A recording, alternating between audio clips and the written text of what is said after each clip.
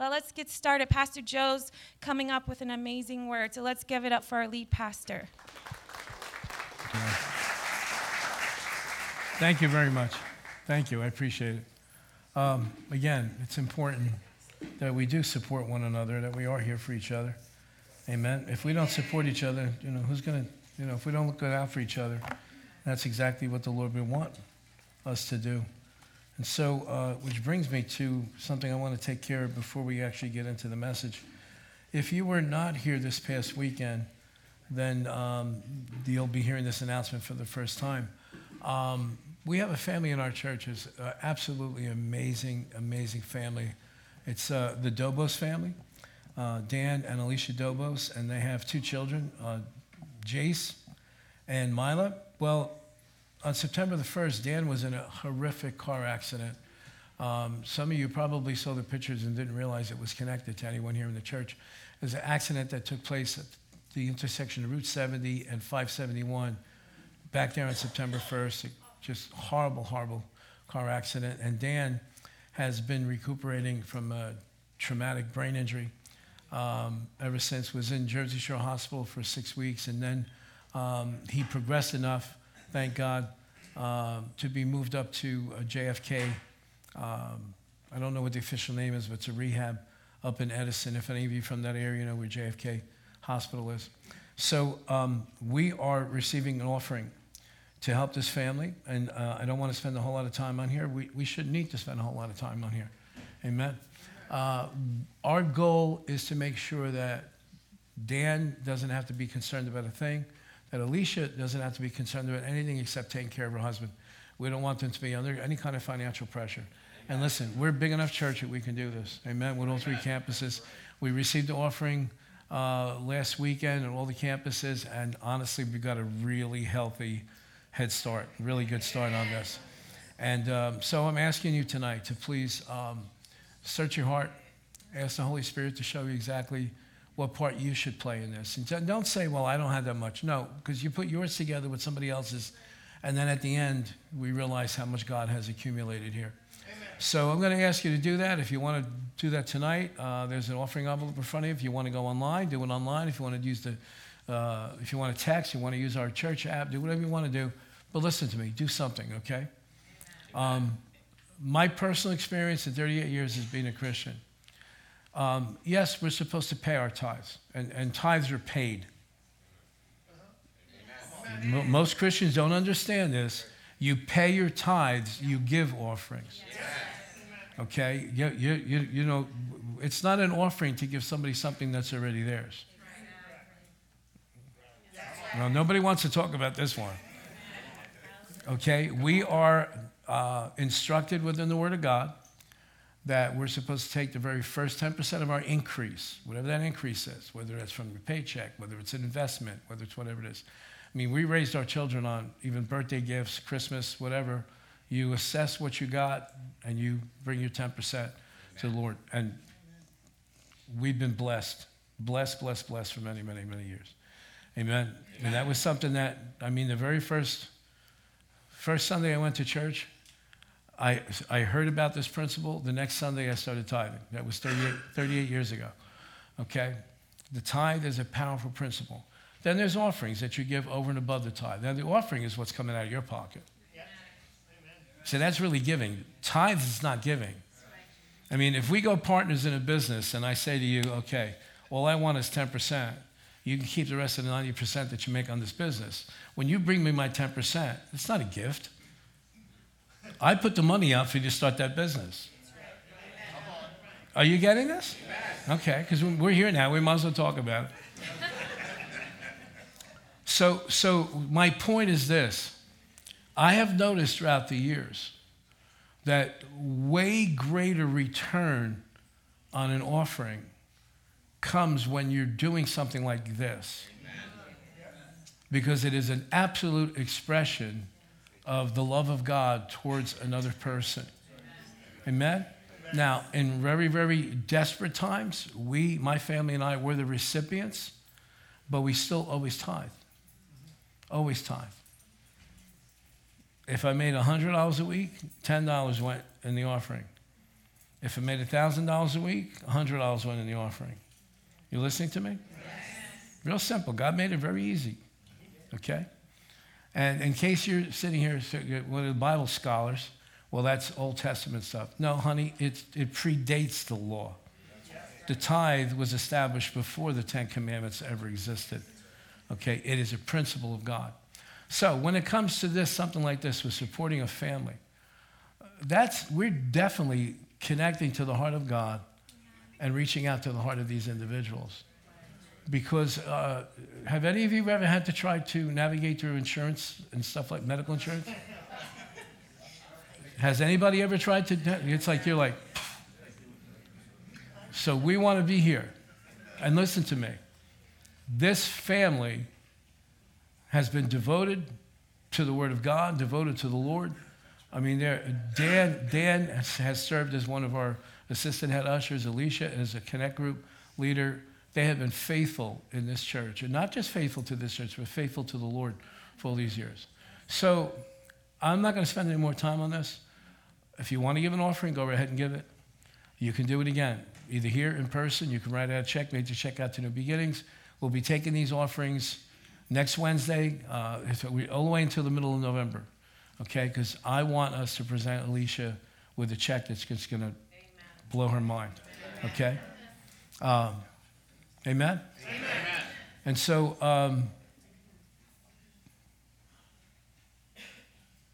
if you're not prepared to do something tonight, you can go online. You can do it here on your phone. Instead of looking at Facebook while I'm preaching. You like the way I slipped that one in? Instead of looking at Facebook and checking just go to the website and go give something online. Amen? If you are giving an envelope tonight or an offering tonight, please make the check out to New Beginnings. Again, because we'll take everything in the next 4 weeks and then put it all into one check. Amen? Amen? Now, real quickly, because I want to get into the message for tonight. It's stuffy in here, isn't it? Yes. Frank, can you put the air on, please? At least up here, anyway. Where was I?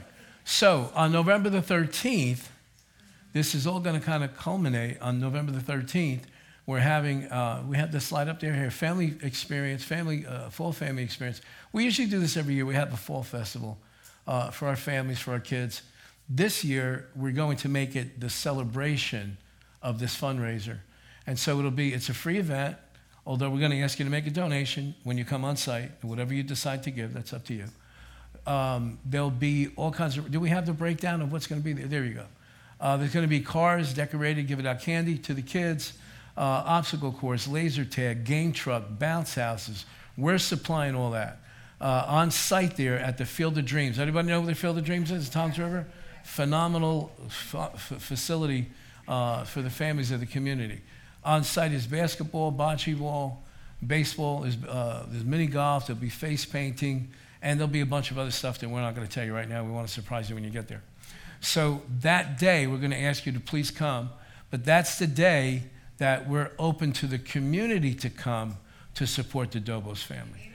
Amen. Okay, there are many outside organizations that are going to be supporting us, and because we want to do this big. Amen. Thank you for those 3 amens. I said we want to do this big. Amen. Okay. So in order to do it big, it's going to require your cooperation. So start moving your hands.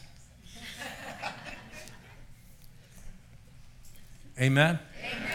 Now, ushers, go through I don't know if anybody's got one tonight or an envelope tonight, or if they're doing anything tonight. Just go through here. If there is, we'll receive it now. Amen? Amen? You ready to get into the Word? Yes. All right, good. Who has not been here on a Wednesday night for this series that we're doing? Okay.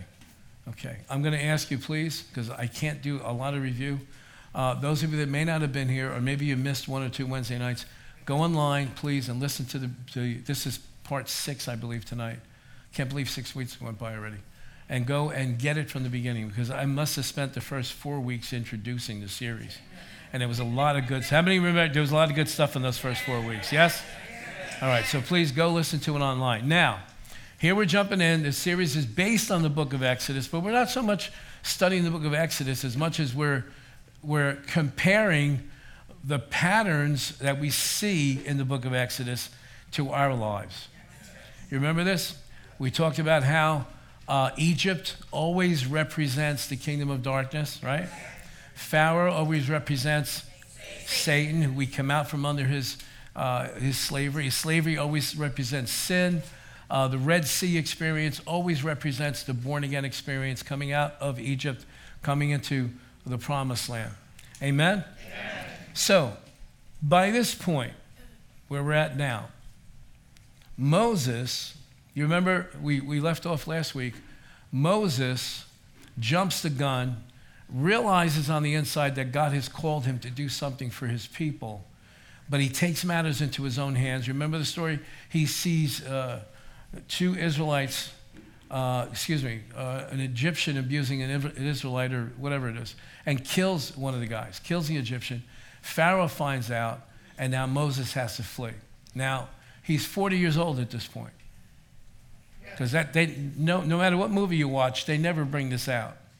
He's 40 years old when this takes place. Okay? We're going to talk about it more tonight. By the time he actually taps into God's plan and comes back to Egypt to set the people free, he's 80 years old. 80 years old. He just got started at 80 years old. All right, we'll talk about it a little bit more. So, we like to say, and I forget, I think it was D.L. Moody that coined this phrase here. He spent 40 years thinking he was a somebody in Pharaoh's palace, 40 years in the desert being a nobody, and then 40 years with finding out what God could do with a nobody. Amen? Amen? So, Exodus chapter 2, verse 15.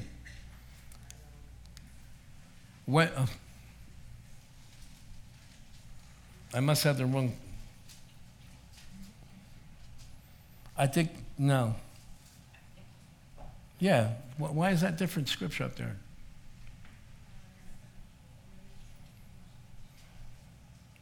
Is that verse 15? Because I got in my notes here, when Moses arrived in Midian.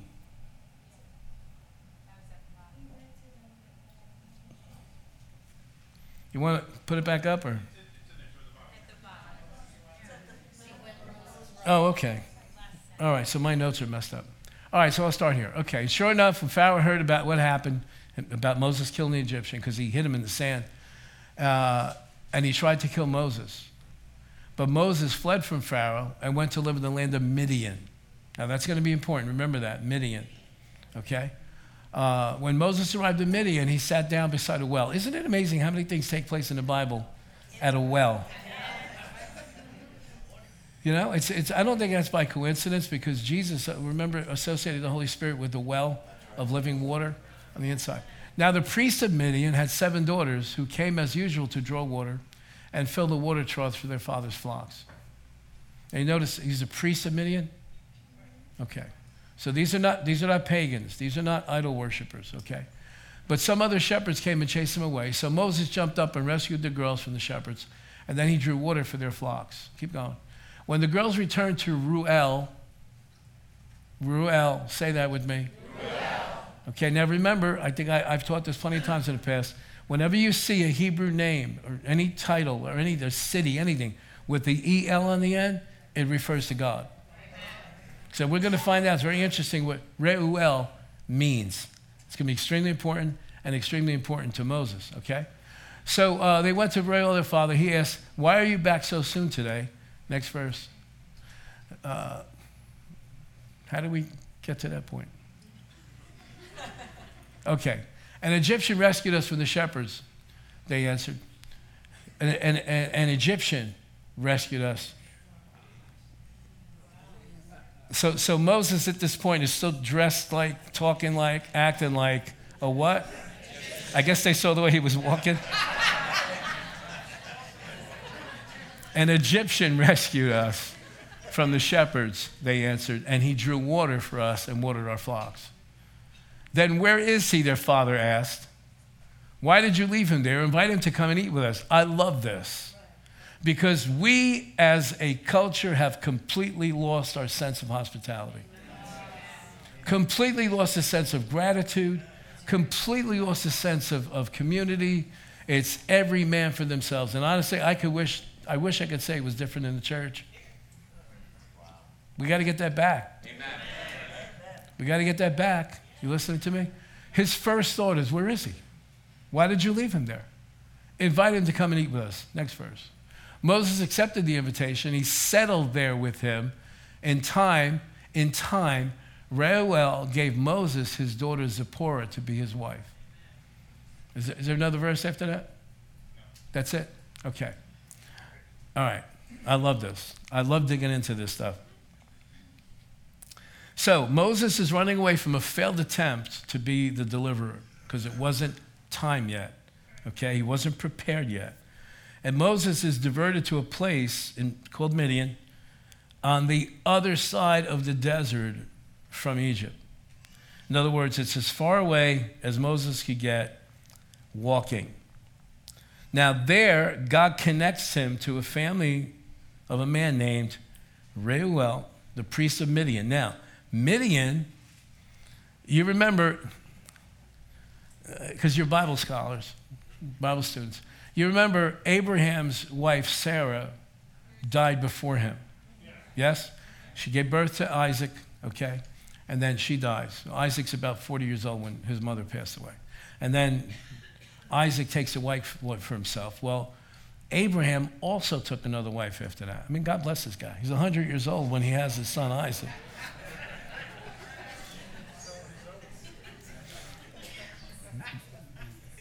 So he takes another wife, and she conceives and gives birth to Midian.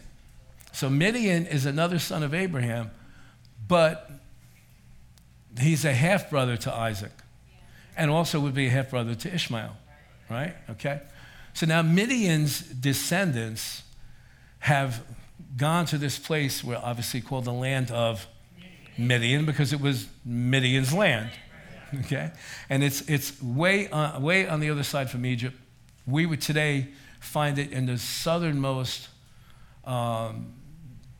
probably not Israel, probably more in northern Saudi Arabia, going towards Israel, in that area, okay? Which brings us to another thing, where Mount Sinai, today, if you tell them you want to go visit Mount Sinai, they take you to the Sinai Peninsula, but Mount Sinai was really in Saudi Arabia. Go look it up. So Moses is far from Egypt. But just because you're far from Egypt doesn't mean you lose Egypt overnight. Because all of us in this room, you got born again, but probably for the first couple of years, there's still some traces, there's still some remnants there. You don't just get rid of everything overnight. Amen? And that's what I'm saying. Remember, we're talking about how the book of Exodus compares to our life and how we can look at our life and look at the book of Exodus and realize, okay, I need to not make this mistake that they made. All right? Reuel, the priest of Midian. So now, that branch of the family of Abraham's descendants carried on worship of the God of Abraham, Isaac, Jacob, apart from the Israelites that went into Egypt. Okay? This is a different branch. Remember, it was Jacob's son Joseph. Remember the backstory when we first started this series? He ended up in Egypt. He ended up second in command to Pharaoh when the famine was at its worst, and Joseph revealed himself who he was to his brothers. Pharaoh said, go get your father, go get your family, bring them over here, and he settled them in the northern part of Egypt, which today we would like be around Alexandria. Back then they called it the land of Goshen, which was the most fertile land in that part of the country. So now here we are 430 years later, okay? This whole branch of Abraham's family is still worshiping the God of Abraham. And so isn't it amazing how God leads Moses to this well where the daughters of Midian, of Reuel, of the tribe of Midian are there, and he gets received into the family. Now, Reuel is, the name Reuel translates a friend of God, or one who is intimate with God. Well, obviously, Moses had been raised in Pharaoh's palace. He's raised with Egyptian philosophy. Now, I don't believe that he didn't know who he was. Like this, the movies and everything, they sound like one day, all of a sudden, he finds out who. No. Because his mother nursed him until he was probably 5, 6 years old, okay? And so he knew who he was. But if you see how the Israelites conduct themselves when they come out of Egypt, you start to understand they are called the descendants of Abraham, but they really don't know the God of Abraham. You listening? Because even Moses himself, you remember at the burning bush? He says, well, when I go back there, who shall I say sent me? I don't know. I've heard about you, but I don't really know you. And the people heard about you, but they don't really know you. Why? Because they've been involved in pagan idolatry for so many centuries. All they knew was the Egyptian gods. Now, granted, there's always a remnant. I'm sure there was a remnant there. But you remember, how do we know this, that they were so heavily influenced? What was the first thing they did when they had the chance on the way to the promised land? What did they build? A golden calf. Now, you look at the golden calf, okay, and artist renderings, it wasn't just a golden calf. It was a golden calf with a circle on its head, like here, which was the principal god of Egypt. Are you getting this? So you see what I'm saying? Sometimes, if we're not careful about growing in our relationship with God, we're going to go into default and go back to the things that were in our life before we came to Christ. You getting this? So God makes sure that Moses hooks up with somebody who knows him. You getting this? God brings him to a place he teams Moses up with a man whose very name means friend of God. Listen, this is irrefutable. It happens every time. You are going to become who you hang around with. Amen. You are going to become who you hang around with, whether that's good or whether that's bad. And I would suggest that every once in a while we take inventory of our relationships. You're going to become who you hang around with, okay? And it's amazing how God brings him and hooks him up with a person. And by no means can we assume that Reuel was perfect. By no means. But he knew God. And so now, for the next 40 years, Moses is connected to the friend of God. Later on, God says about Moses, I don't talk to Moses like I talk to other people. I talk to Moses face to face. You getting this? Now, where would Moses have been without Reuel? Probably still walking like an Egyptian. You understand what I'm saying? Don't ever underestimate the people that God puts in your life, okay? He spoke. Now, here's the cool thing, and I'm really getting ahead of myself by about 40 years now. The coolest thing about this is that Moses learns to be intimate with God because of his father-in-law, Reuel. But then later on, when Moses goes back to Egypt, there's a young man that comes into his life. Do you know who he is? Joshua. And now Joshua learns how to hear the voice of God by hanging around with Moses, who hung around with Reuel. You catching this? So important. So important. You better pray for God to put the right people in your life. And pray for God to remove the wrong people out of your life. Well, aren't we supposed to walk in love? Yes. You can love them from 25 miles away. Okay? You listen to what I'm saying? Joshua then becomes the one who gets to take the people into the promised land. Because he learned to hear the voice of God hanging out with Moses. In fact, there's a couple different places. You can go read it. Go read Exodus, Numbers, Deuteronomy. Okay? It says when Moses would go into the tabernacle, would go into the tent to commune with God, Joshua was there with him. And a couple of times it says, and when Moses left, Joshua stayed. Now this is important. Because now, when you get into the book of Joshua, now it's 40 years later. They're just about ready to go into the promised land. They're just about ready to attack Jericho, although they really didn't get to attack it. It fell down. They're on the plains of Jericho. Joshua goes out one night to go pray or whatever, and he sees a figure of a person dressed in military garb. He's dressed with a uniform. He's got a sword. And he says to the person, "Who are you? Are you with us or for us?" And as soon as that person opened his mouth, Joshua falls to the ground. He didn't recognize what he saw, but he recognized who he heard. The same voice that he heard in the tabernacle when he was with Moses. Are you getting this? Listen to me. If you don't learn anything else tonight, learn this fact. You have got to either be the person to somebody else who's a friend of God, or you need to go find yourself somebody who is a friend of God. In this Christian thing, there is more that is caught than taught. You listen? I thank God for the prayer meetings I went to years, 30 years ago, 35 years. I thank God for the people, the men and women of God that he put in my life that I could glean from, that I could learn from, that I could watch, that I could listen, that I could emulate, that I could follow in their footsteps. It is so important. And this is why, getting back to this thing that we've lost in our culture, especially in the church, of community and hospitality. I have had more times in the presence of God over a cup of coffee with a group of individuals than I've had in church services. Amen. You sit and you're starting to talk, and you start talking about the things of God. Don't start talking about the disaster that the Yankees just, you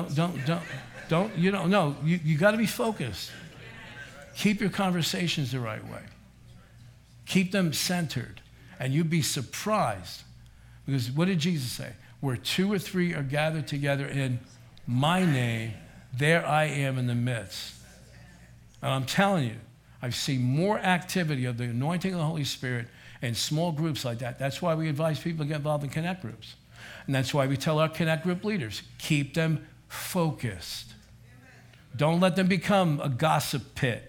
Don't let it become just a coffee clutch. Don't let it become, keep it focused. You listening to me? Extremely important. All right?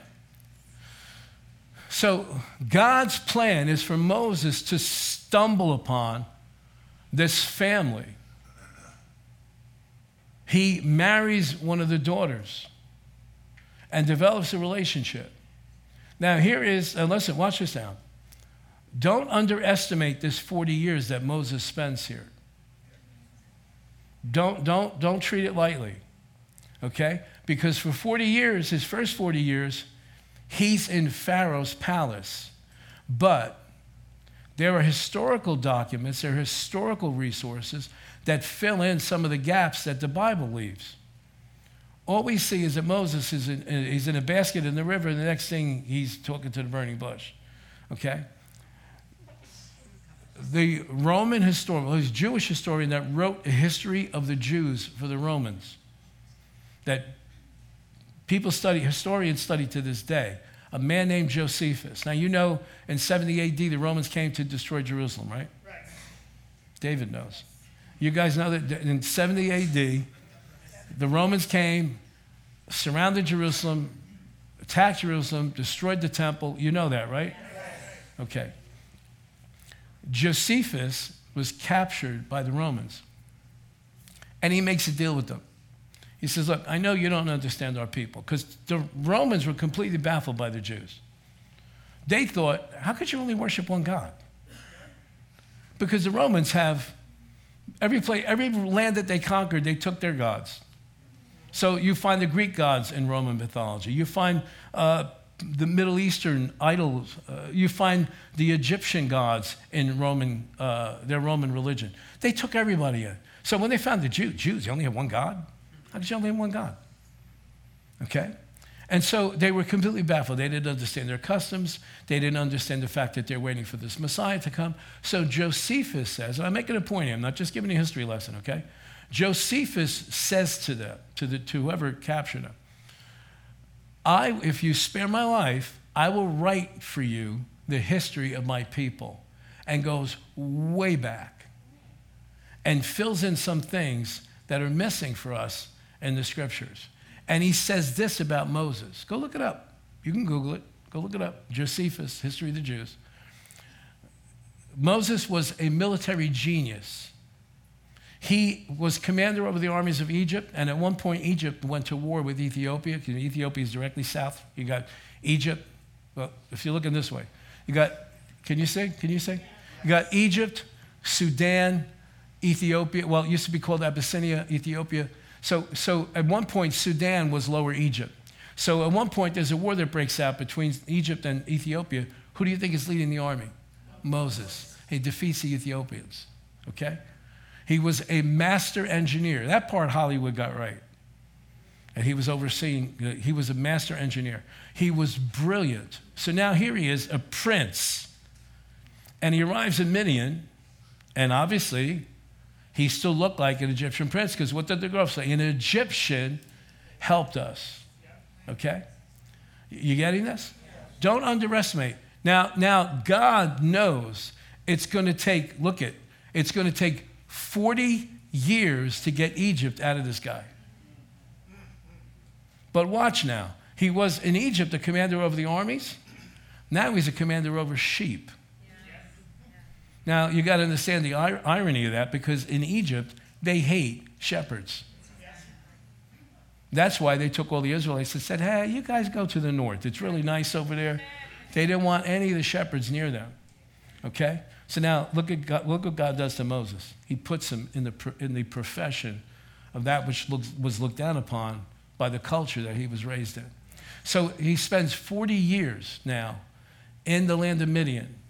By this point in time, he's probably put on the shelf what he originally thought he was called to.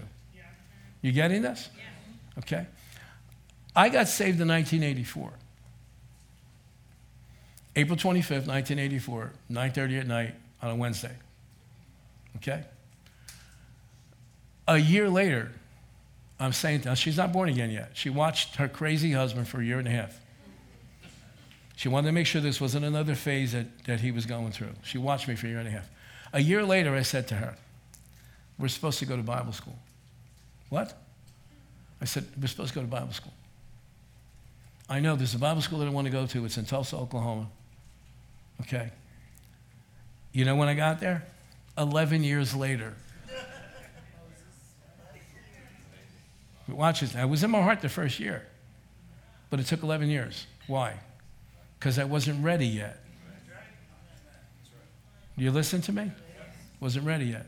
Now, so that brings us to 1995, right?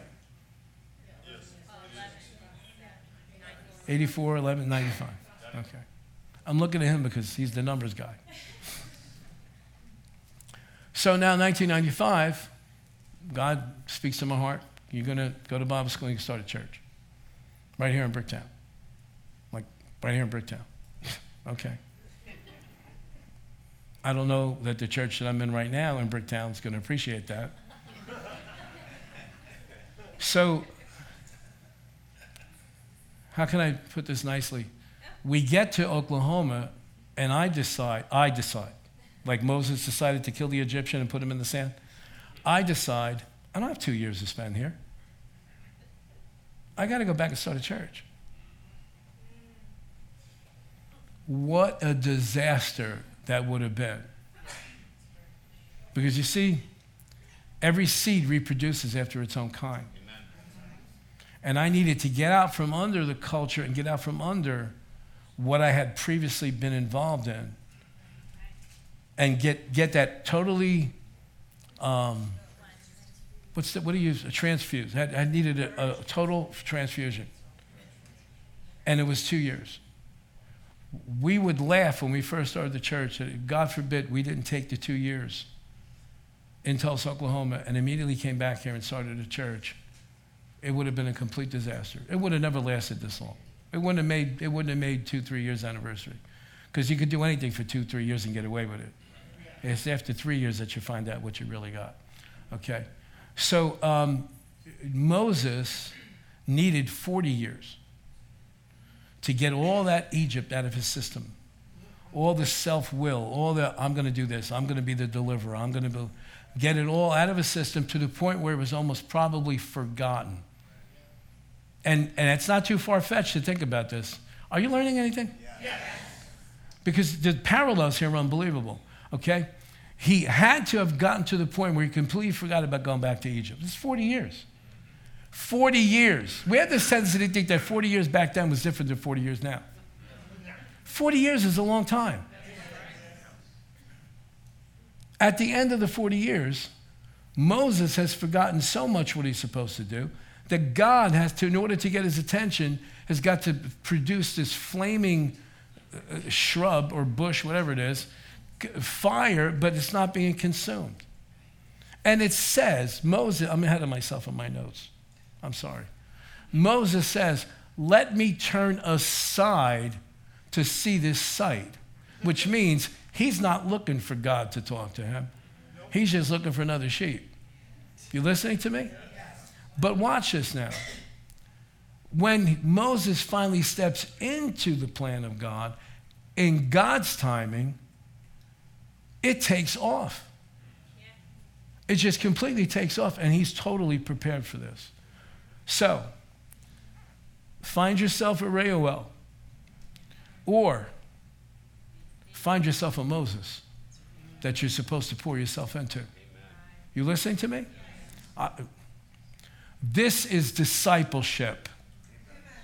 Discipleship is not, hey, does this church offer a discipleship class? What good is it? Because if you don't get the connection part, it's just an information transfer. That's all it is. There are divine relationships that God has waiting for you. You probably have experienced some already in your life. Place importance on the relationship. You know, I sense it in here. You're not getting this.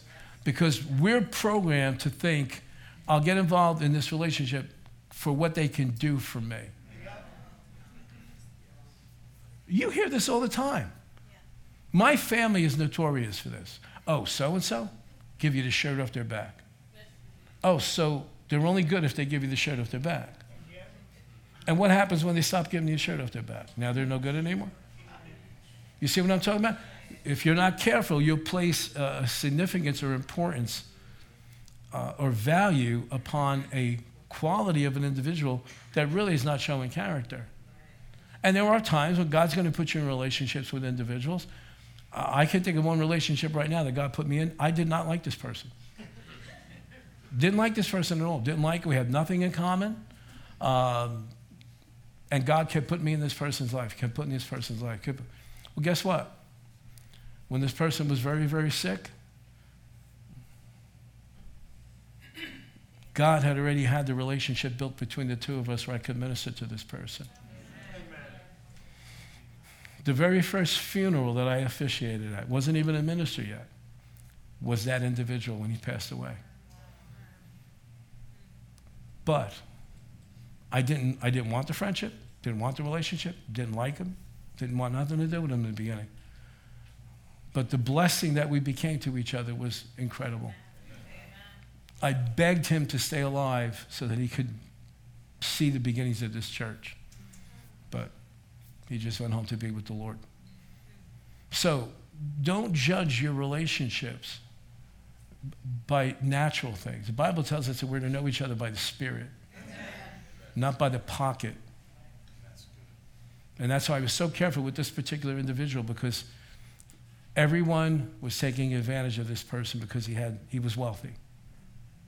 Everyone took advantage of this person. And I was determined I wasn't going to do the same thing. So whenever we would go to their house, we made sure we brought things. When they would come to our house, his wife always had a bouquet of flowers. He always had whatever his favorite candy, whatever it was. I wanted to prove to him, I'm not in this to get from you. Amen. Are you listening? Yes. Man, this took a different turn tonight. Somebody needs to hear this stuff. Money is going to come and go. Connections are going to come and go. But the relationships are the things that we take with us in our heart. And thank God, I'm sure Moses was grateful for decades and decades that he stumbled upon a well where there were 7 girls trying to water their sheep, and he got involved in that family. You listening? So, he spends 40 years in that desert. And I'm sure there were times when he thought, I'm wasting my time here. I miss God altogether. I don't know what happened, but I miss God because I should have been in this years and years and years ago. I said that to God. I was 38 years old when the Lord called me to go to Bible school. And I'm like, now? I turned 40 years old in Bible school. I was like, why couldn't you do this when I first got saved when I was 27 years old? You know? It's timing. It's God's timing. It's not ours. He knows. My point is this. You might be in a desert right now.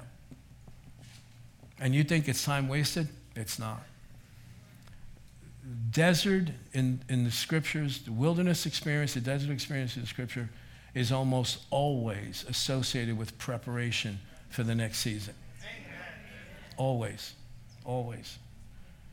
Time in the desert spent getting to know God is never time wasted. Absolutely not. Look at John the Baptist, Luke chapter 1, verse 80. John grew up and became strong in spirit, and he lived in the wilderness until he began his public ministry to Israel. He lived in the wilderness until when? Right. Now, he lived in the actual wilderness. He lived out in the desert. But sometimes we live in a wilderness right here. We're not sure what's going on. We're not sure what direction to go. We're not sure any of these things. Just hold on to God. Amen. Or better yet, let him hold on to you. And just let him just take you. You don't know where he's taking you. You don't know what things you need to learn in the wilderness experience. But don't get disgusted and don't get discouraged. Amen? Amen. Matthew chapter 3, verse 1. In those days, John the Baptist came preaching where? In the wilderness of Judea. Now watch this now. This is amazing. I never realized this until I just said it. In those days, John the Baptist came preaching in the wilderness. Who's he preaching to? Other people in the wilderness.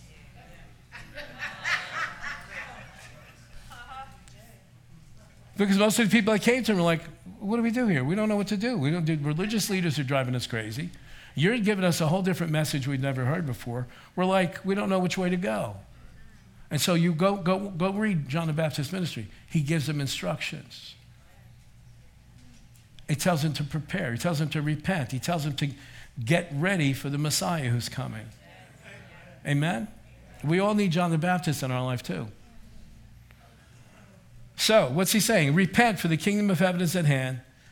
For this is the one spoken of by the prophet Isaiah, saying, the voice of one crying in the wilderness, prepare the way of the Lord, prepare the way of the Lord, prepare the way of the Lord, make his paths straight. You know we're never done doing this? No matter what stage you are in your life right now, no matter how long you've been saved, we're always preparing a way for the Lord. For what? For the next thing that he's going to do. And what does it involve? Repentance. Oh, it got quiet. Repentance.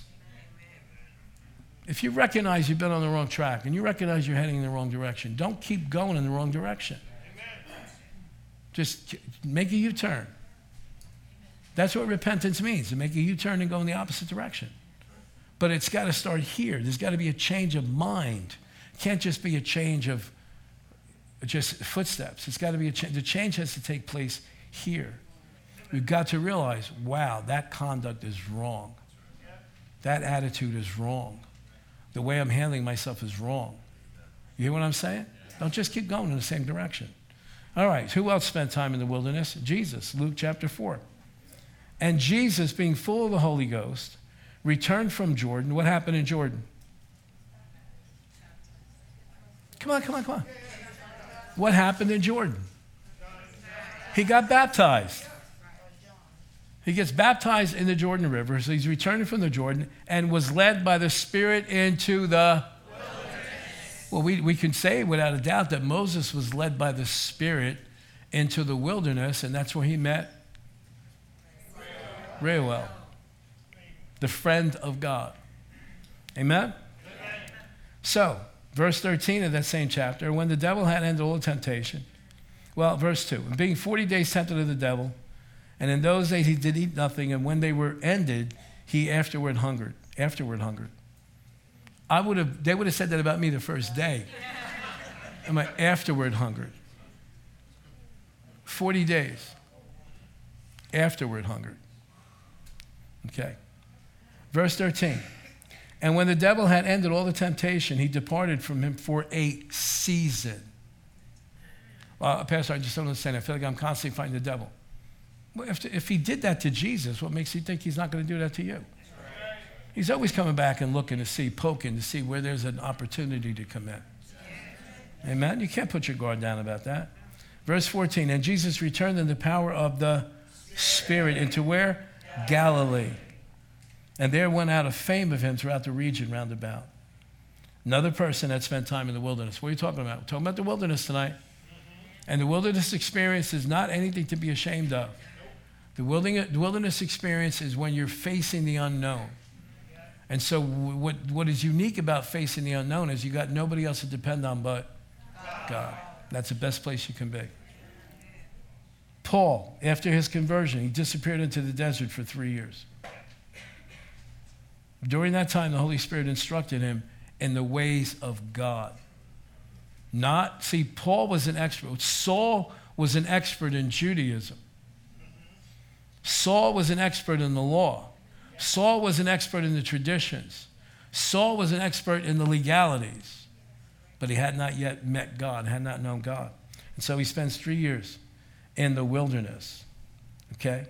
And he came out, he's ready to preach the gospel of Jesus and the good news of salvation by grace, through faith alone. Look, he went into the desert a religious scholar, but came out a man in love with God and in full relationship with Jesus. Time and preparation is never time wasted. You getting this? Time and preparation is never time wasted. So, let's see, where do I want to go here? Wow, I can't believe how fast this time went. So, God made provision for Moses through a man named Reuel. Reuel became Moses' teacher, his instructor, his advocate, his family member. And that was the person who would prepare him for the day when it would just be Moses and God. Okay? Jesus did the same thing with the disciples. He made provision for them through the Holy Spirit who came on the scene after Jesus returns to heaven. Okay? Just like Moses got connected with Reuel, the friend of God, Jesus connects the disciples to the Holy Spirit, who he introduces as comforter, instructor, friend, teacher, just on and on and on and on. You listening? Okay. John 14:16. Because it's the Holy Spirit, listen, it's the Holy Spirit that brings us into a deeper relationship with God. Listen to me. The statement I just made, do not dismiss. It is, yes, Pastor, I have my Bible. It's my Bible. I connect with God through the Bible.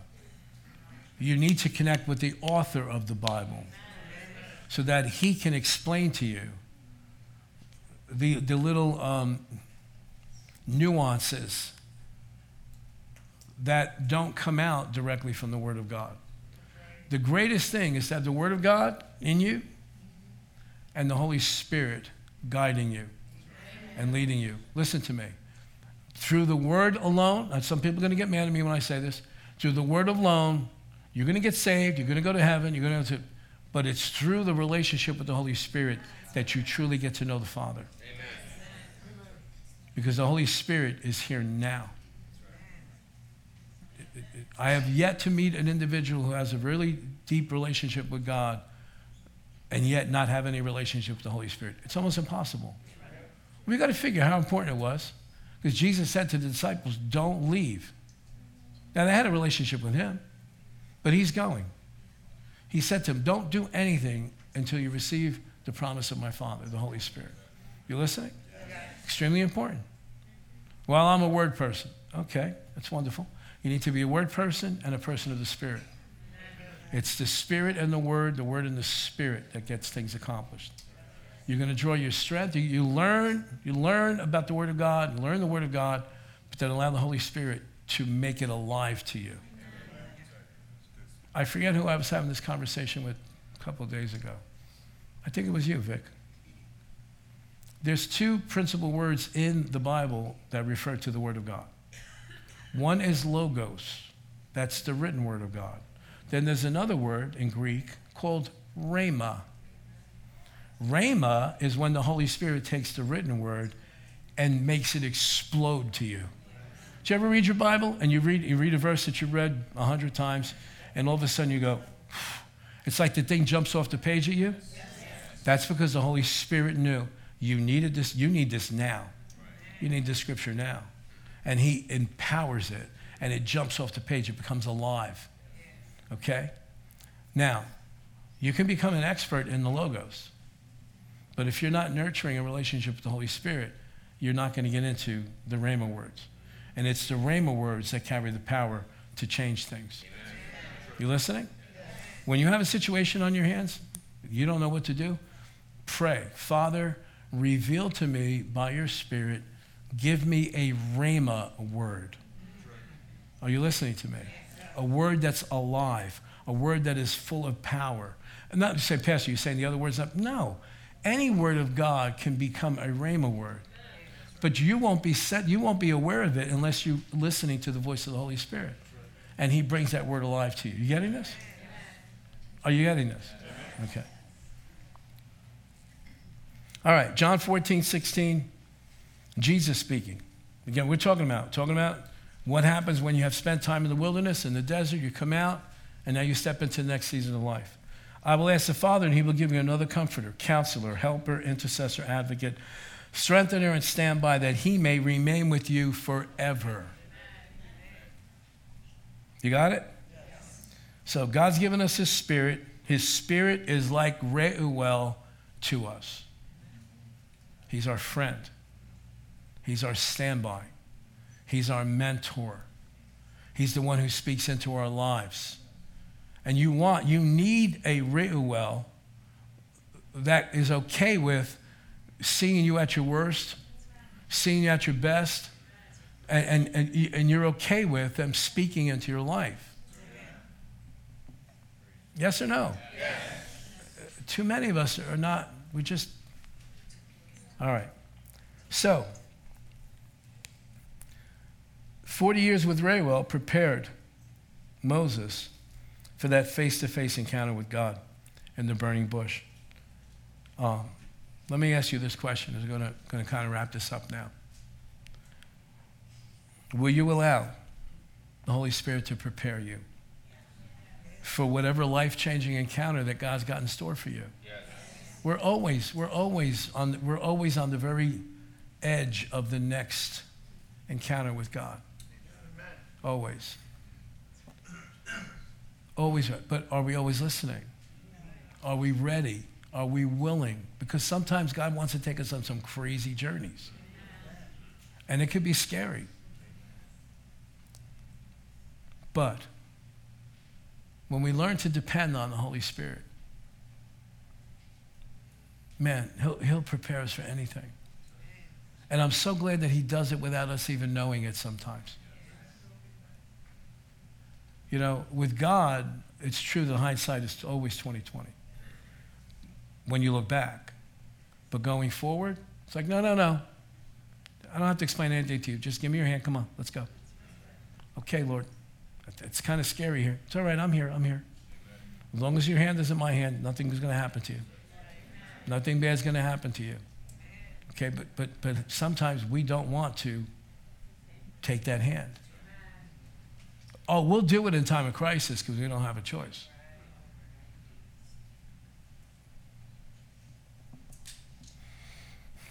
We have to start by placing our faith in the Lord Jesus Christ. It starts by placing our faith in the Lord Jesus Christ. Well, Pastor, I said that prayer 20 years ago. Okay, you said a prayer. But have you been living a life of placing your faith in Jesus Christ? Or is it like, I'm good now, I know I'm going to heaven, so I'll see you when I get there. I'm going to live my life the way I want it.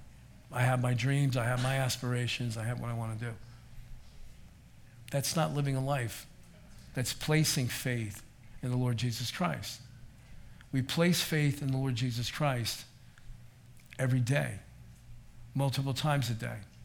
Every time we commit ourselves to him, every time we ask him for wisdom in a situation, every time we throw our hands up and go, I don't know what to do at this point. I don't know how to handle this thing.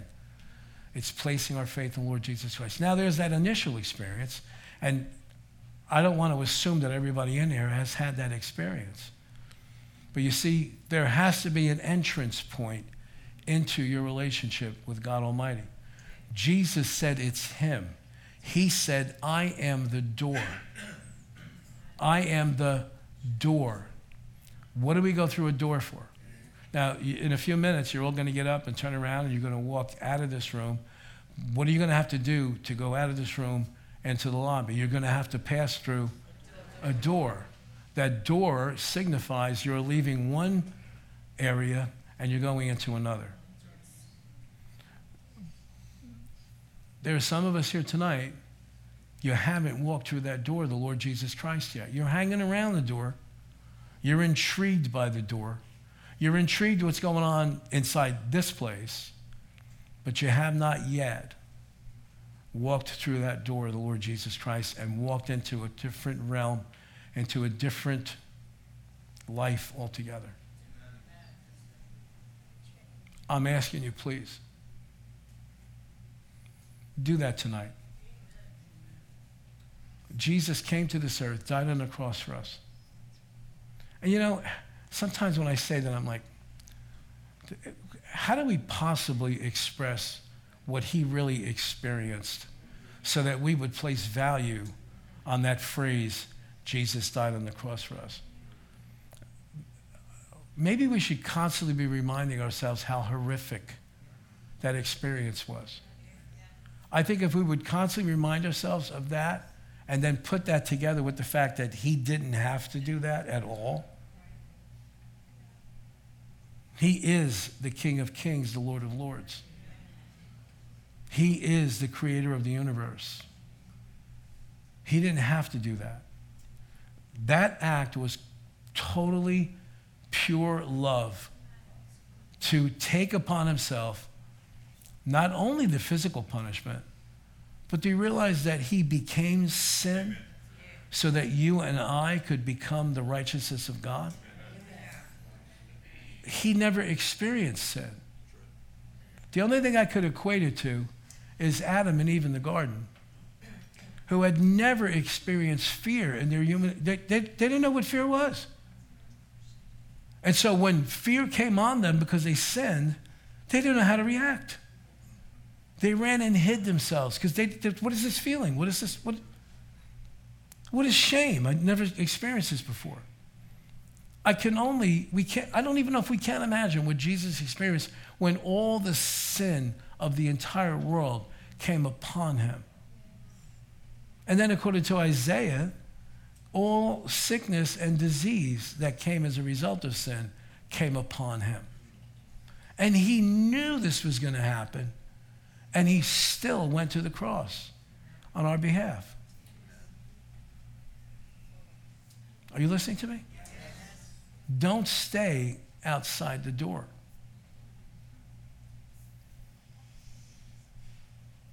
He's knocking on somebody's heart right now. You need to make a commitment once and for all and settle for all time. I believe in Jesus Christ. He's my Lord. He is my Savior. I know that I'm forgiven because of the sacrifice he made of himself. I believe that God raised him from the dead. And I want him to be my Lord. I want to be a child of God.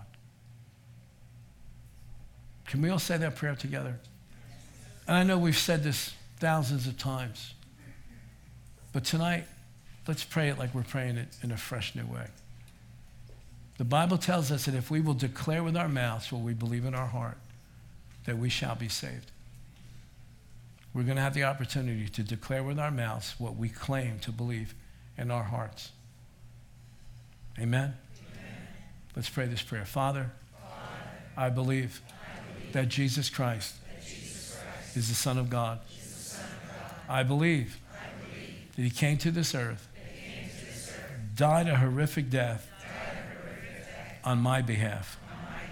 He paid for my sins. I believe that he rose again from the dead so that I could have everlasting life.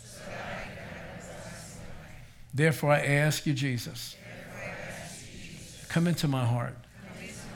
Be my Lord. Be my Savior. Thank you for forgiving me. Thank you for making me a child of God. In Jesus' name. Amen. Now listen to me. Some of you that prayed that prayer tonight, but you prayed it differently. It was different tonight.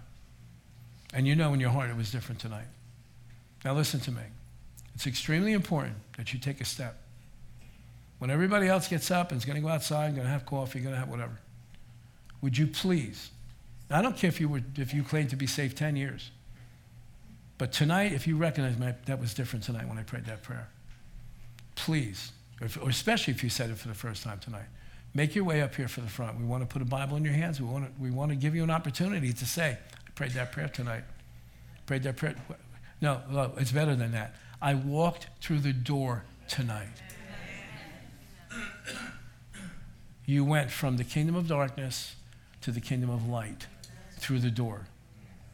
What's his name? Jesus. Amen? Now listen, we're going to be dismissed. You can stand up. If anybody has any other need for prayer, please come up here. Or there's sickness or whatever's going on in your life you want prayer for, come on up. We'll pray for you. Especially those of you that prayed that prayer tonight. Amen? Amen. Amen. God bless you.